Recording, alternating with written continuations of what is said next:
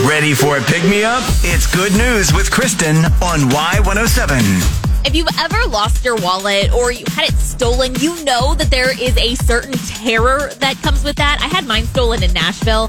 They got maybe $40 in cash and they couldn't use my card, but it was still insanely inconvenient for me.